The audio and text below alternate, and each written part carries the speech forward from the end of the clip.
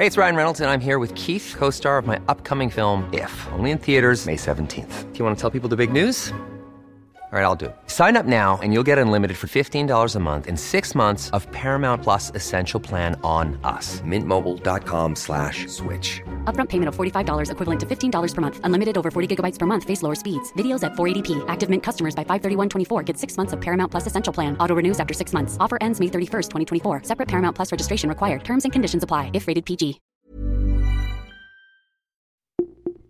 Hello, ako po si Dr. DJ Bando, Genomic Data Scientist at PhD candidate ng University of California, Davis at host ng Teka Teka segment ng COVID Corner, ang inyong explainer sa latest developments sa COVID-19.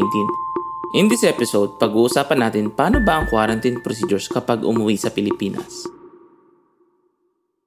Maraming kababayan natin ang sabik na magbiyahe pabalik sa Pilipinas. Pero ano nga ba ang latest requirements para makauwi sa Pilipinas? May iba't ibang proseso, depende sa status kung ikaw ay OFW o hindi, fully vaccinated o hindi. Ang aking experience ay based sa non-OFW. Bumalik ako sa Pilipinas in October. After finishing my PhD in California, I was fully vaccinated in the US. So let's start from my flight home.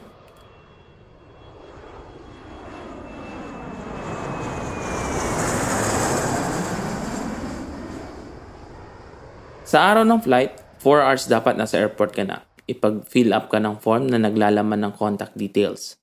Nire-require din ang One Health Pass kung saan mag-fill up ka na naman ng isang mahabang form online at mag-generate ng QR code. Kailangan itong QR code na ito pagdating sa Manila. Nang sumakay ako sa aeroplano, ito na yata ang pinakamaluwag na biyahe pa Manila na nasakyan ko. Usually punuan ng flights pa Manila pero iba ngayon. Nakamask at face shield ang mga passengers. And only 50% of the seats were occupied kaya halos may limited physical distancing na rin. Ang mga stewardess ay parang nurse na naka-PPE, may face shield, mask at coveralls na mukhang disposable. Pagdating sa Manila, doon na ibang lahat. Unipormadong personnel ang sumalubong sa amin from Philippine Coast Guard. In-scan 4 na beses ang QR code. Hindi ko maintindihan bakit 4 na beses at 4 na beses din kami pumila. Mukhang hindi unified at centralized ang proseso kaya paulit-ulit. Sa huling pag-scan, tinignan kung may quarantine hotel booking sapagkat hindi ka pwedeng palabasin kung wala ang naturang certification ng booking at diretso sa quarantine hotel. Sinundo kami ng van ng hotel. Bago mag-check-in, nag-order na kami ng grocery online. Bawal ang online food deliveries kapag naka-check-in ka na. Walang provision ng merienda sa aming hotel kaya napagastos kami sa pagbili ng merienda dahil hindi pa kami nakaka-adjust sa time zone.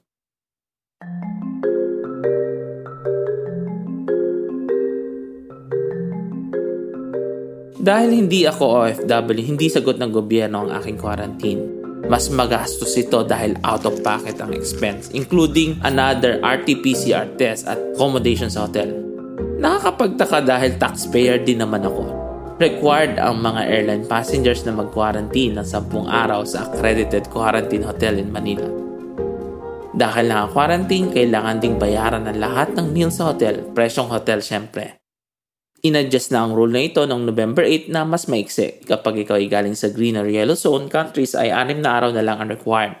Ang PCR test ay required din kunin on the 7th day. Ito ay mahalagang 3,000 pesos. Hanggang ngayon, wala pa ring affordable at libreng mass testing.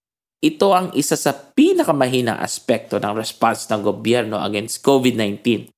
May mga alternative naman na antigen testing na maaaring makapagpababa ng barrier to testing. Day 7, dumating ang taga-swab, sinundot ang ilong at bunganga para sa swab test. Day 9, negative ang results. Pinadala ng testing company sa Bureau of Quarantine ang results at nag-release ng certification. Day 10, nakatapos na at nakalabas na ng hotel finally. Overall, magastos mag-quarantine ang isang non-OFW. Comparing it with US, hindi na require mag-quarantine ang fully vaccinated.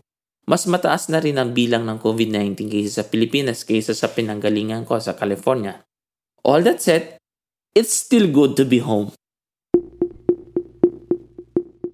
And that's it for today's episode of COVID Corner. Muli ako po si Dr. DJ Bandoy, Puma Podcast. This episode was produced by Kat Ventura and was edited by Presh Capistrano. COVID Corner and Teka Teka is available wherever you listen to podcasts. Ingat!